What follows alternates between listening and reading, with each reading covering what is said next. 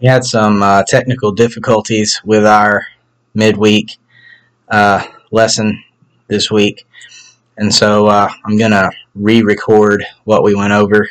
Didn't have a whole lot of conversation, so this is going to be pretty close to everything we discussed.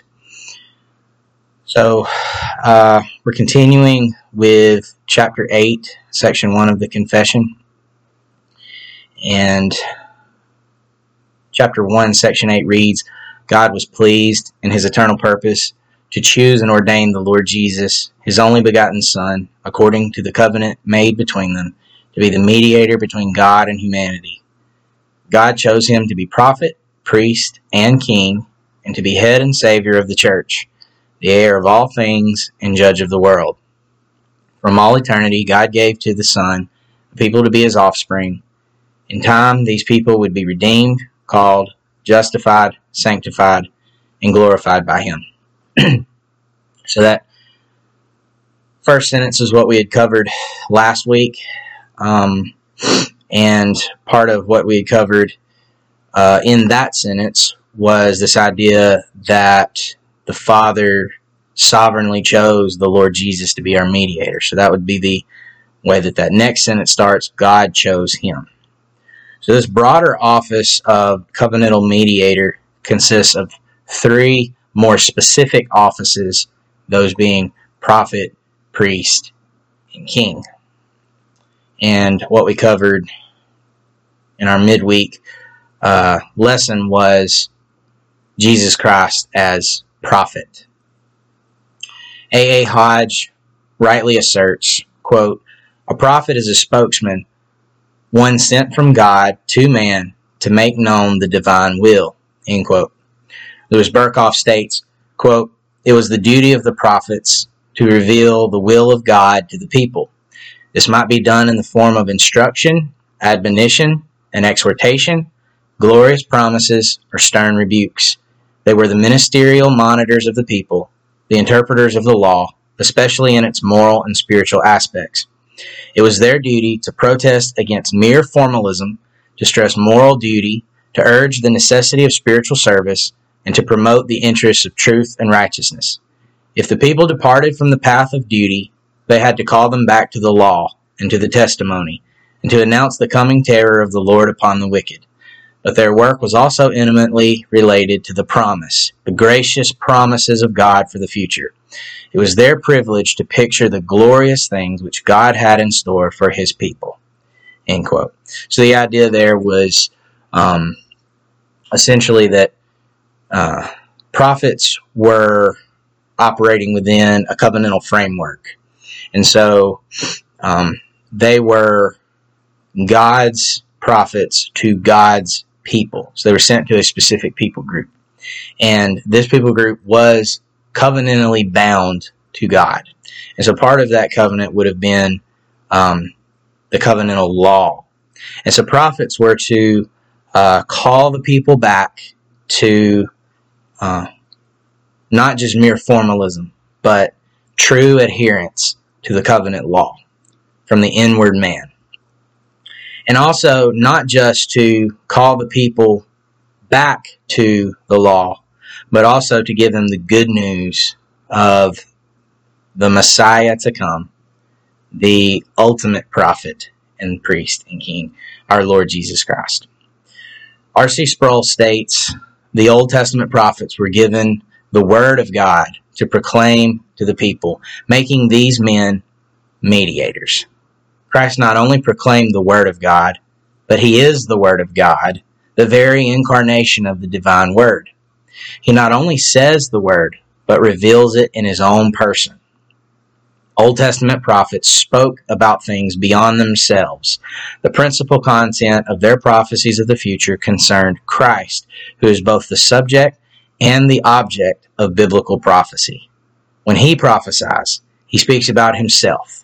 Old Testament prophets were prophesying not about themselves, but about another who would come, Christ.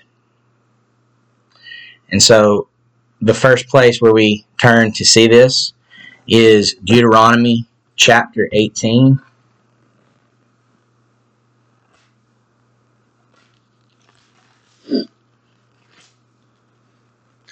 and verses 15 through 19. Deuteronomy chapter 18, verses 15 through 19.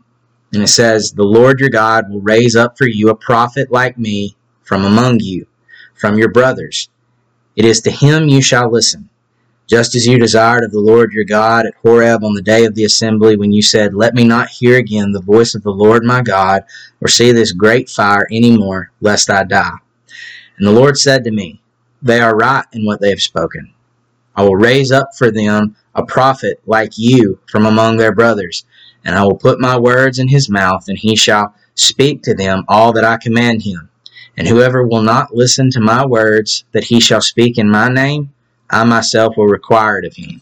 Of course, this was Moses prophesying of a prophet to come who would be like him, and in fact, greater than him.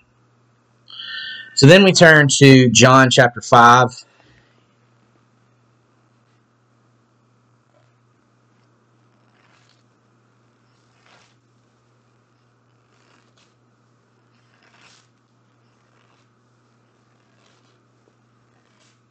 Verses 45 through 47. So this was Jesus having a conversation with some of his Jewish opponents. And he said, starting in verse 45, "Do not think that I will accuse you to the Father. There is one who accuses you, Moses, on whom you have set your hope. For if you believed Moses, you would believe me, for he wrote of me. But if you do not believe his writings, how will you believe my words?" And if that wasn't clear enough that Christ is claiming that it was him that Moses was writing about, then turn to Acts chapter 3 and verses 18 through 26. And this is Peter again speaking to the Jewish people. And he says, "But what God foretold by the mouth of all the prophets, that his Christ would suffer, he thus fulfilled. Repent, therefore, and turn again, that your sins may be blotted out, that times of refreshing may come from the presence of the Lord, and that he may send the Christ appointed for you, Jesus, whom heaven must receive, until the time for restoring all things about which God spoke by the mouth of his holy prophets long ago." Keep that in mind for the next point. Moses said, "The Lord God will raise up for you a prophet like me from your brothers. You shall listen to him in whatever he tells you, and it shall be that every soul who does not listen to that prophet shall be destroyed from the people. And all the prophets who have spoken, from Samuel and those who came after him also, proclaimed these days. You are the sons of the prophets and of the covenant that God made with your fathers, saying to Abraham, 'And in your offspring shall all the families of the earth be blessed.' God, having raised up his servant, sent him to you first to bless you by turning every one of you from your wickedness." So there, of course, what Moses wrote is explicitly being applied to our Lord, Jesus Christ. And so now we want to look at Christ's exercise of his prophetic office. Berkhoff points out that Christ has exercised this office both mediately and immediately. And when we first started this series on the 1689 Confession, we talked about immediate revelation and immediate revelation in the context of the chapter on Holy Scripture. And so, again, immediately means that there has to be something in the middle. It goes through a mediator. Immediately is the idea that it is being delivered directly. So there doesn't have to be anything in the middle. It's something is passed directly from one to another. So Christ's exercise of his prophetic office in immediate form is what we're going to consider first. Again, it's Berkhoff who says he, Christ, exercised it immediately through the operation of the Holy Spirit by means of the teachings of the Old Testament prophets and of the New Testament apostles, and exercises it even now through the indwelling Spirit in believers and by the agency of the ministers of the gospel. This also means that he carries on his prophetical work both objectively and externally. So the idea there being like a general call, It's objective. It's the same to everyone, and it's externally called. That's what would come to the ear and be considered by the mind.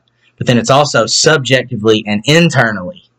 So that would be with reference to individual subjects or individual persons, and then the internal man in that way.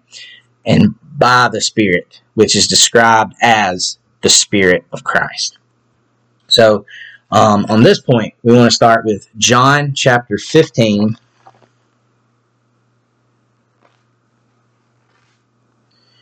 In verses 26 and 27. So this is Jesus who's speaking. And he says, "But when the Helper," and that's a reference to the Holy Spirit, "when the Helper comes, whom I will send to you from the Father, the Spirit of truth, who proceeds from the Father, he will bear witness about me. And you also will bear witness, because you have been with me from the beginning." And so in that passage we have two ways in which Christ exercises his prophetic office immediately. First, he exercises it through the Holy Spirit, who will bear witness about him. And then secondly, he exercises his prophetic office through the apostles, who also bear witness about him. All right, and now Romans chapter 8.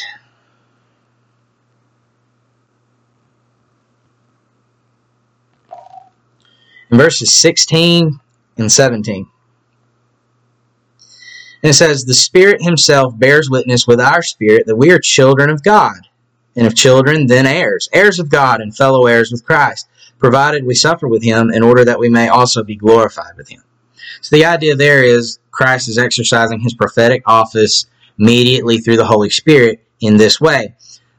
He is taking God the Father's message, and he is communicating that to us through the Spirit, specifically that message being, we are his children. All right, 1 Corinthians chapter 12 and verse 3.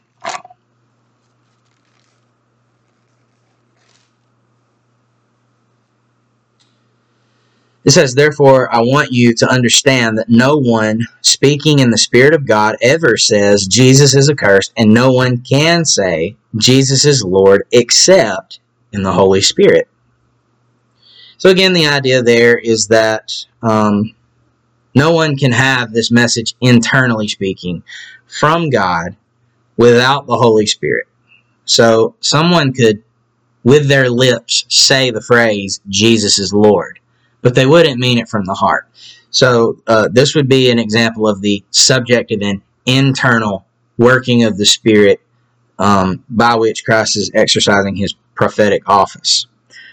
He is communicating to us God's message that Jesus is Lord. Okay. Now, next passage would be 1 Peter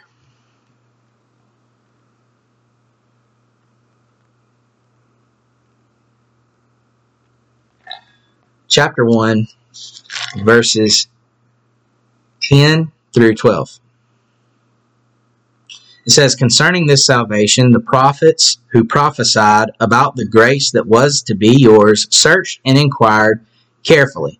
So there we see the immediate force that Christ is exercising his prophetic office through is the Old Testament prophets here. And so the Old Testament prophets were inquiring what person or time the Spirit of Christ in them was indicating when he predicted the sufferings of Christ and the subsequent glories. It was revealed to them that they were serving not themselves, but you, that's the church, in the things that have now been announced to you through those who preach the good news to you by the Holy Spirit. Okay, so Christ exercises his office of prophet immediately through the Holy Spirit to the prophets, who then also act in immediate form in giving that same message to the people. So by the Holy Spirit, sent from heaven, things into which angels long to look. All right, and then we looked at 2 Timothy, not 1 Timothy, 2 Timothy chapter 3, verses 16 and 17, which says, all Scripture is breathed out. So literally, these are the words that are coming from God. All Scripture is breathed out by God and profitable for teaching, for reproof, for correction, and for training in righteousness, that the man of God may be competent, equipped for every good work. But Scripture, though it is breathed out by God, it is written by men. So let's look then at, I believe it was 2 Peter.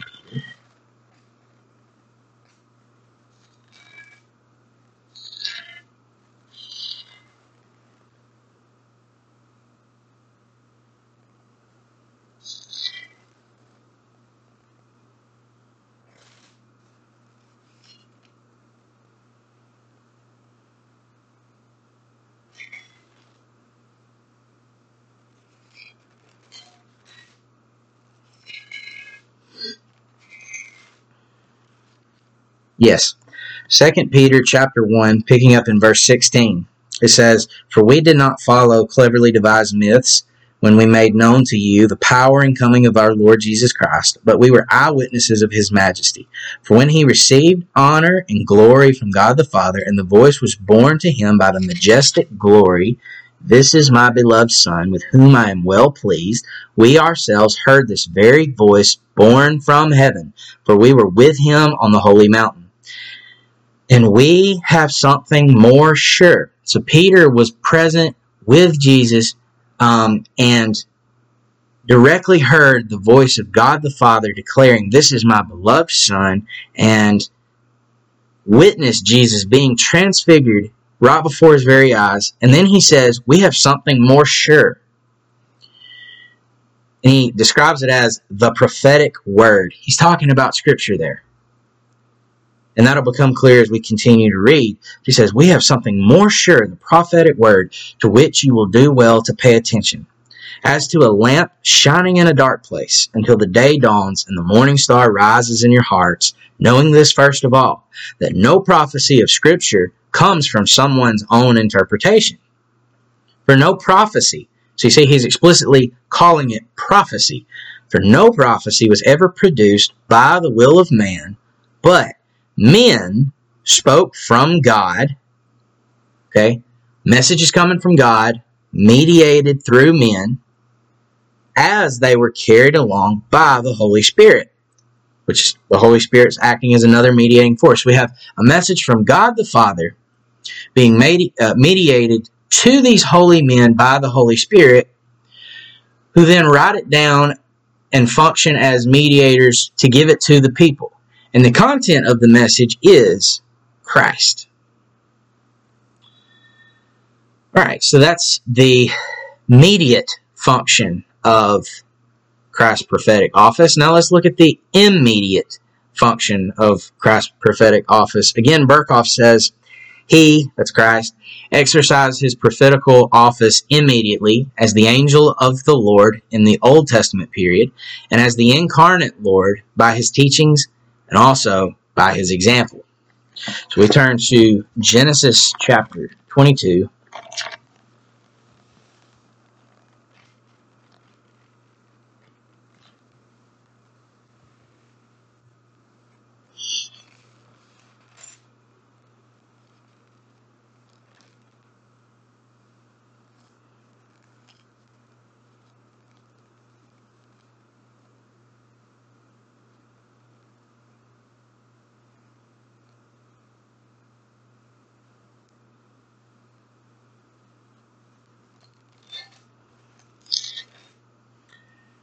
Genesis chapter 22, verses 9 through 19.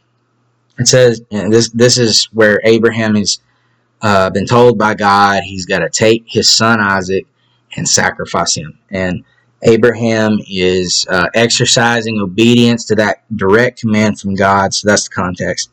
It says, when they came to the place of which God had told him, Abraham built the altar there and laid the wood in order and bound Isaac his son and laid him on the altar on top of the wood. Then Abraham reached out his hand and took the knife to slaughter his son.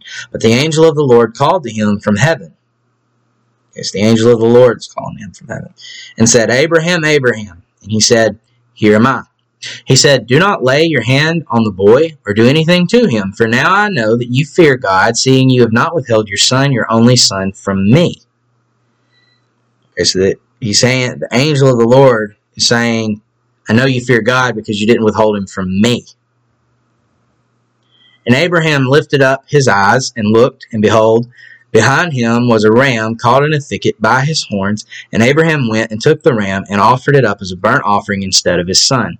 So Abraham called the name of that place, The Lord Will Provide. As it is said to this day, On the mount of the Lord it shall be provided.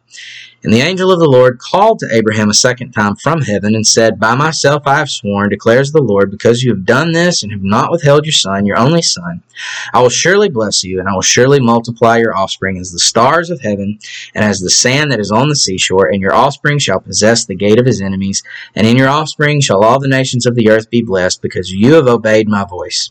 So Abraham returned to his young men, and they arose and went together to Beersheba, and Abraham lived at Beersheba. So then the next passage we're going to consider is going to be Exodus chapter 3. Certainly this is not all-encompassing. There are other passages where I think we could say we have Christophanies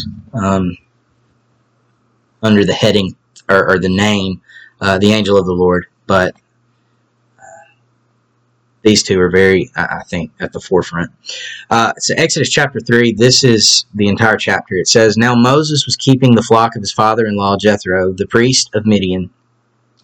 And he led his flock to the west side of the wilderness and came to Horeb, the mountain of God. And the angel of the Lord appeared to him. Bear that in mind. It's very important. Who appeared to Moses? The angel of the Lord appeared to Moses. In a flame of fire out of the midst of a bush. He looked, and behold, the bush was burning, yet it was not consumed. And Moses said, I will turn aside to see this great sight, why the bush is not burned. When the Lord saw that he turned aside to see, God called to him out of the bush, Moses, Moses. And he said, Here I am.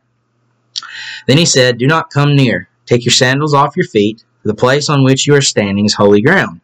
And he said, I am the God of your father, the God of Abraham, the God of Isaac, and the God of Jacob. And Moses hid his face, for he was afraid to look at God. Then the Lord said, I have surely seen the affliction of my people who are in Egypt, and have heard their cry because of their taskmasters. I know their sufferings, and I have come down to deliver them out of the hand of the Egyptians, and to bring them up out of the land to a good and broad land, a land flowing with milk and honey, to the place of the Canaanites, the Hittites, the Amorites, the Perizzites, the Hivites, and the Jebusites. Okay, notice this. In verse 2, it says, it was the angel of the Lord that appeared to Moses. But then in verse 7, the Lord is the one talking to him. In fact, in verse 4, God called to him out of the bush. So the angel of the Lord is being equivocated with God and the Lord himself. The passage continues, And now, behold, the cry of the people of Israel has come to me, and I have also seen the oppression with which the Egyptians oppress them. Come, I will send you to Pharaoh, that you may bring my people, the children of Israel, out of Egypt. Moses said to God, so again, he's talking to God, even though it's the angel of the Lord who's appeared to him. Who am I that I should go to Pharaoh and bring the children of Israel out of Egypt? He said, But I will be with you, and this shall be the sign for you that I have sent to you. When you have brought the people out of Egypt, you shall serve God on this mountain. Then Moses said to God, If I come to the people of Israel and say to them, The God of your fathers has sent me to you, and they ask me, What is his name? What shall I say to them? Again, it says, God said to Moses, I am who I am. And he said, Say this to the people of Israel, I am has sent me to you. God also said to Moses, Say this to the people of Israel, The Lord, the God of your fathers, the God of Abraham, the God of Isaac, and the God of Jacob, has sent me to you. This is my name forever, and thus I am to be remembered throughout all generations. Go and gather the elders of Israel together and say to them, the Lord, the God of your fathers, the God of Abraham, of Isaac, and of Jacob, has appeared to me, saying, I have observed you and what has been done to you in Egypt, and I promise that I will bring you up out of the affliction of Egypt to the land of the Canaanites, the Hittites, the Amorites, the Perizzites, the Hivites, and the Jebusites, a land flowing with milk and honey. And they will listen to your voice, and you and the elders of Israel shall go to the king of Egypt and say to them, the Lord, the God of the Hebrews, has met with us. Now, please let us go a 3 days' journey into the wilderness, that we may sacrifice to the Lord our God. But I know that the king of Egypt will not let you go unless compelled by a mighty hand. So I will stretch out my hand and strike Egypt with all the wonders that I will do in it. After that, he will let you go. And I will give this people favor in the sight of the Egyptians. And when you go, you shall not go empty. But each woman shall ask of her neighbor and any woman who lives in her house for silver and gold, jewelry, and for clothing. You shall put them on your sons and on your daughters, so you shall plunder the Egyptians. So consistently throughout there, the angel of the Lord is the one who appeared. And then from there on out, it says God or the Lord are the ones that are having a conversation. So here we see the pre-incarnate Christ exercising immediate prophetic office, giving the message of God to Moses, a prophet. Interestingly enough, we also see an example of immediate prophecy here, because he's giving this directly to Moses, but he's giving it directly to Moses to give indirectly to the people.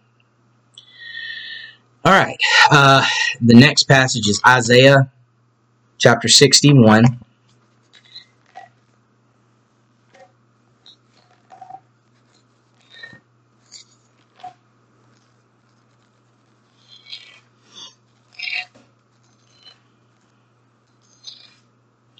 Verses 1 through 3. So Isaiah 61 verses 1 through 3. It says, the Spirit of the Lord God is upon me. This is talking about the servant of the Lord. Because the Lord has anointed me to bring good news to the poor.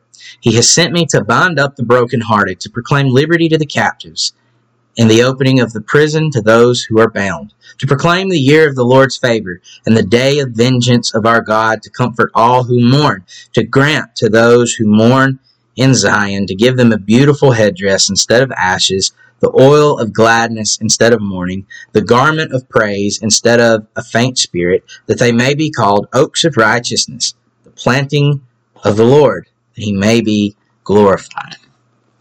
But then, after reading that, let's turn to Luke 4. So that is clearly God's message being given to God's servant so that he may then give it to God's people. But now, in Luke 4, picking up in verse 16 and going through verse 30, we read this. And he, that being Jesus, came to Nazareth, where he had been brought up.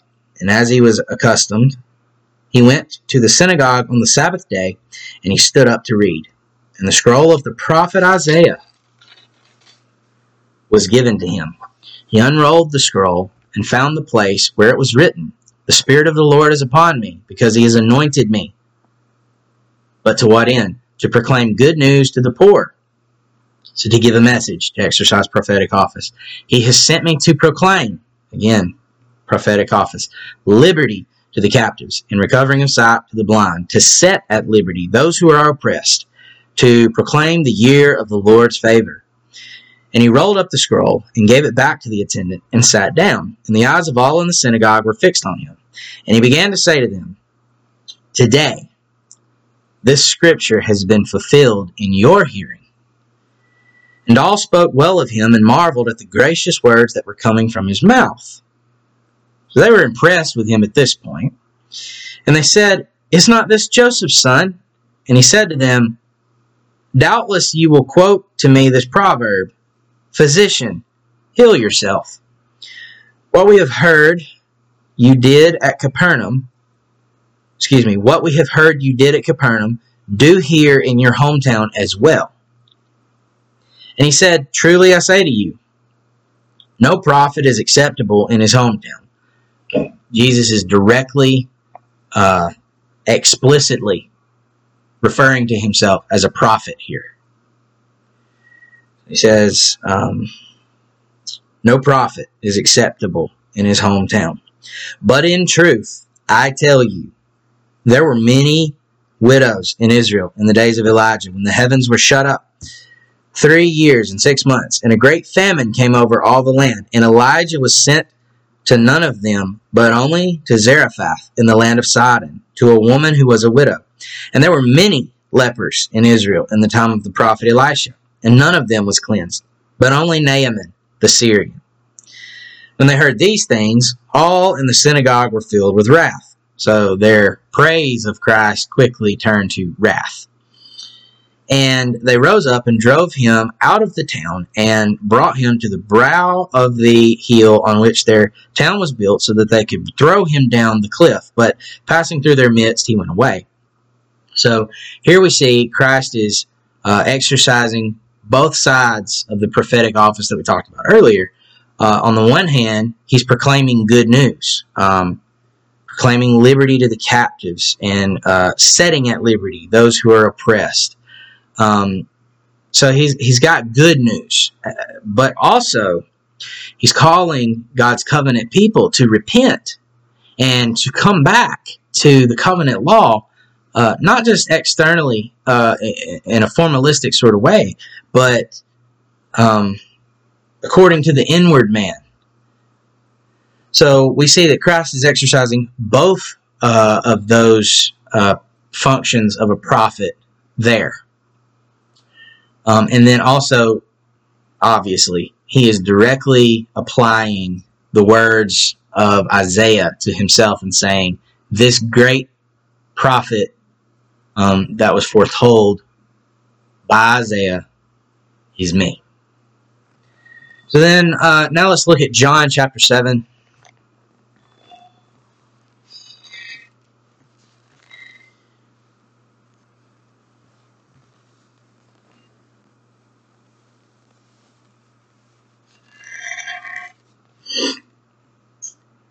And picking up in verse 16, the context here, the Jews were still pretty upset with Jesus for having healed on the Sabbath. And so they're at the Feast of Booths, and Jesus and some of the Jews are having a back and forth at the Feast of Booths. And so we pick up in verse 16, it says, so Jesus answered them, my teaching, this is what Christ is speaking and teaching, my teaching is not mine, but his who sent me. So there you have it. Explicitly, God the Father is giving this teaching directly to Jesus Christ, and he is exercising a role as one speaking from God, a prophet. He says, if anyone's will is to do God's will, he will know whether the teaching is from God or whether I'm speaking on my own authority. The one who speaks on his own authority seeks his own glory, but the one who seeks the glory of him who sent him is true, and in him there is no falsehood. Has not Moses given you the law? Yet none of you keeps the law. So there he's exercising that prophetic office. He's pointing back to prior revelation that was given by God, and he's calling the people back to that law. And so he says, why do you seek to kill me? The crowd answered, you have a demon. Who is seeking to kill you? Jesus answered them, I did one work, and you all marvel at it. Moses gave you circumcision, not that it was from Moses, but from the fathers, and you circumcise a man on the Sabbath. So the idea that Jesus is putting forward that you would cut a part of the flesh off on the Sabbath and say you're in keeping with the law. So if on the Sabbath a man receives circumcision so that the law of Moses may not be broken, are you angry with me because on the Sabbath I made a man's whole body well? He's saying, okay, you cut off part of the male human body on the Sabbath. to be in keeping with the law. I, on the other hand, am actually adding to. I am making whole what was broken. I'm ending human suffering. I'm bringing someone back to physical wholeness and well-being. And you say that I'm breaking the law for doing this. He's pointing out their inconsistency there and showing that, no, truthfully, he's not breaking the law, but rather he's upholding God's law. And he's calling them to do away with their vain, man-made traditions, which is really what he had broken, to do away with that and to come back to the true meaning of God's law, exercising the office of a prophet. And he says, do not judge by appearances, but judge with right judgment. So much for the idea that only God can judge, right? In the ultimate sense, of course, that's true, but that's not what's meant by most people that say that nowadays. All right, the next passage is John chapter 8.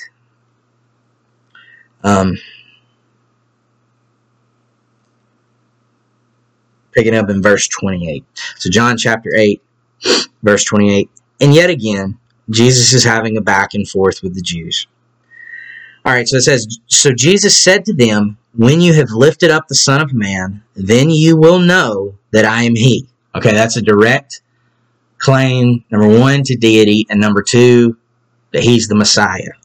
He says, I am he, and that I do nothing on my own authority, but speak just as the Father taught me.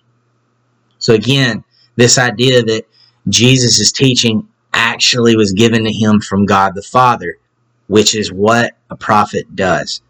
A prophet receives a message from God and then delivers it to the people.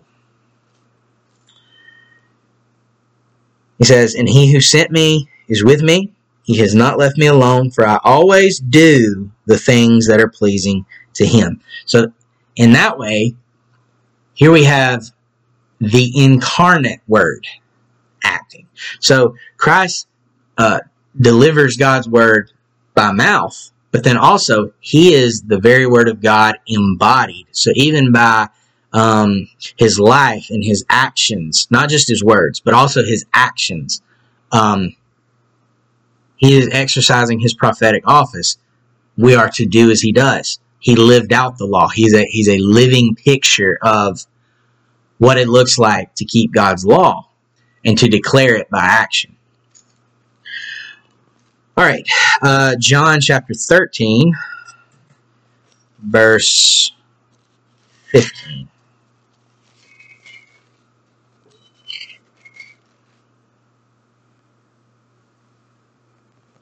Once again, this is Jesus speaking, but this time he's speaking to the apostles. He says, for I have given you an example that you also should do just as I have done to you. Truly, truly, I say to you, a servant is not greater than his master, nor is a messenger greater than the one who sent him.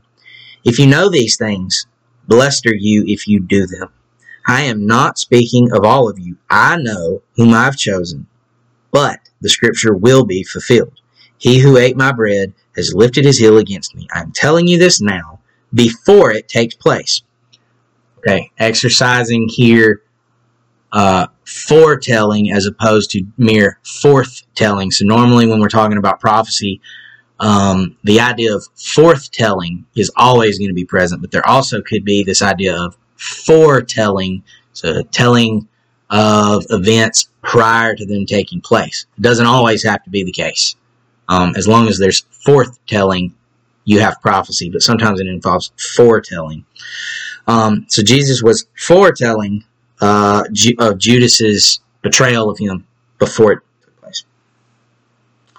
He says, I'm telling you this now before it takes place, that when it does take place, you may believe that I am he. Again, direct claim to deity as well as being the Messiah.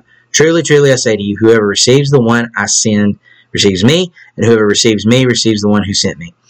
So the point of citing this passage, though, was not just to show that Jesus foretold events, but also that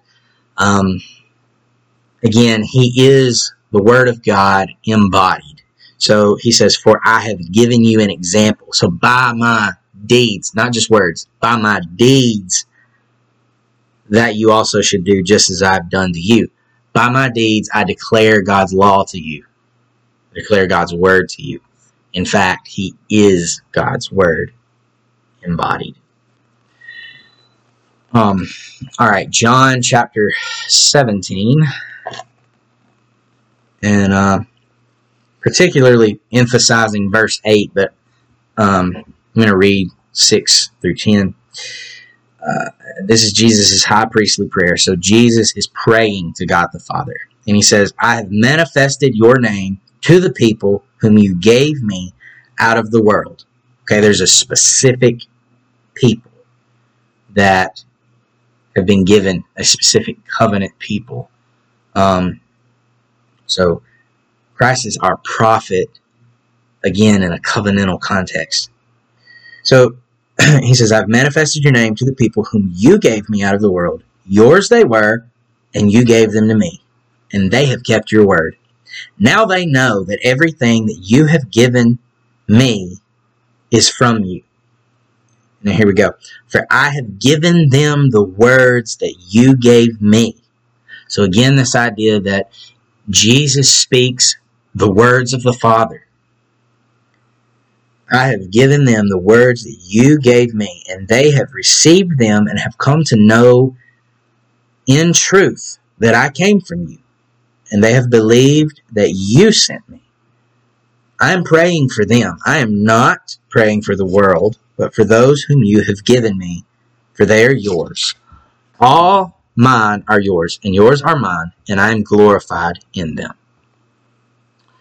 And now before we leave the Gospels, I'm just going to mention, I'm not going to go read it, but I'm just going to mention very briefly, in the Olivet Discourse, Jesus, whether you interpret that as referring to the end of time, or rather, as I do, interpret it as a reference to the destruction of Jerusalem. Regardless of how you interpret that, it was a future event when Jesus spoke it. And so, in the Olivet Discourse, Jesus predicts the destruction of Jerusalem. Well, that came to pass. And that's also recorded. I believe all three synoptic Gospels. I know it's in Matthew and Luke. I believe it's in Mark, if I'm not mistaken. Okay, let's now look at Philippians 2:5.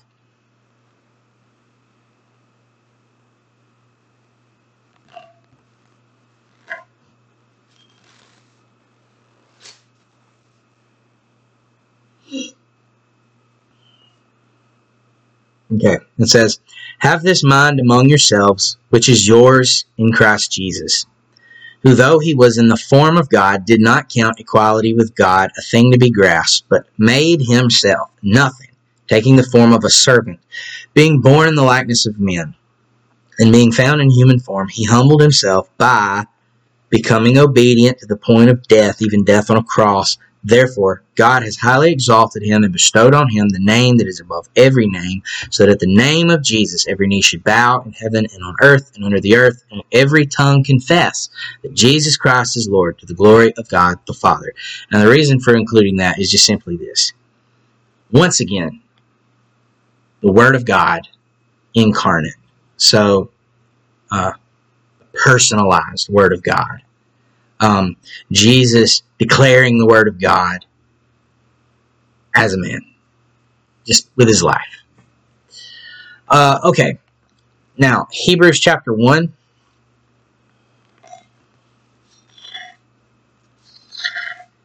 And verses 1 and 2. It says, long ago, and many times, and in many ways, God spoke to our fathers by the prophets. Okay, that would be immediate revelation.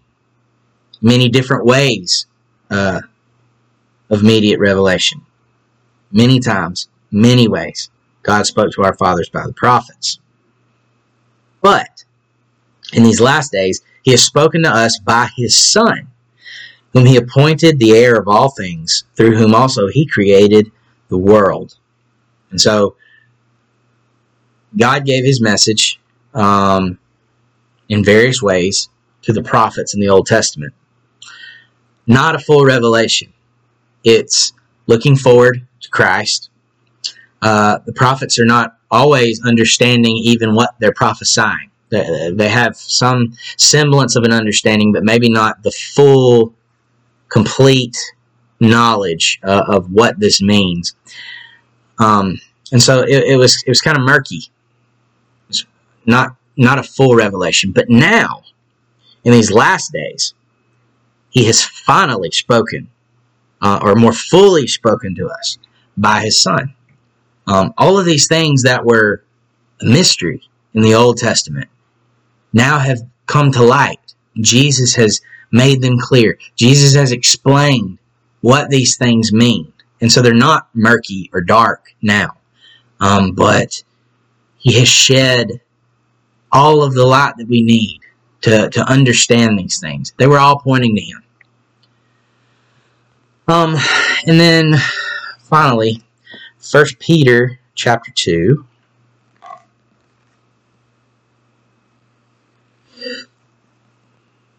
Particularly looking at verse 22, but I'm going to back up and start at verse 21. It says, "For to this you have been called, because Christ also suffered for you, leaving you an example." Leaving you an example. This is, again, the living Word of God, the incarnate Word of God. "Leaving you an example, so that you might follow in his steps. He committed no sin, neither was deceit found in his mouth." So the opposite of that is, since there was no deceit, or not opposite, but the other side of the equation there, if there's no deceit, then that means everything found in his mouth is truth. God's word is truth. Jesus is truth embodied. "When he was reviled, he did not revile in return. When he suffered, he did not threaten, but continued entrusting himself to him who judges justly." Again, this is what we should be doing as believers in Jesus Christ, as God's people. We should be imitating to the extent we can, the way that Christ lived. It says, "He himself bore our sins in his body on the tree, that we might die to sin and live to righteousness. By his wounds you have been healed. For you were straying like sheep, but have now returned to the shepherd and overseer of your souls." Again, Hodge summarizes this all nicely when he says, quote, "Christ was the personal Word of God, incarnate. He who had eternally been in the bosom of the Father and known the Father, and consequently as mediatorial prophet is that original fountain of revelation of which all other prophets are the streams. He is the prophet of all prophets, the teacher of all teachers." End quote. Of course, the scriptural allusion that Hodge was making there is to John chapter 1, verse 18, which up to this point I've been using the ESV, but I'm going to use the NASB 95 here. That verse is translated in that translation as, "No one has seen God at any time, the only begotten God, who is in the bosom of the Father. He has explained him." So I chose that translation because I think it best conveys what the original Greek was trying to say, or what it actually did say, not just tried to say, it did say. The original text makes the point that there is a most intimate relationship between the divine Father and Son. The Son is in the bosom of the Father. You can't get any closer than that. So it's talking about the most intimate relationship. And then this Son, who has been in the bosom of the Father, has exegesato, that's the Greek, from which we get the English words exegete and exegesis. And that's something we teach at Sovereign Savior. That's the way we teach. We exegete Scripture. We believe in exegesis. We don't want to eisegete. We want to explain the text. We don't want to put our own interpretation into the text, but we want to actually pull out what the text is saying. So, what is being said by John through inspiration of the Holy Spirit. He is saying that Christ literally exegetes the Father. He explains the Father to us. So I don't think it gets any clearer than that.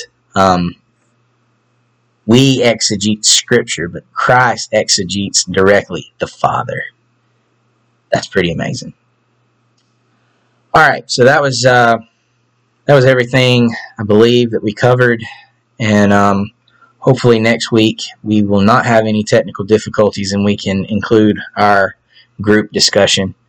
And I'll look forward to seeing everybody then.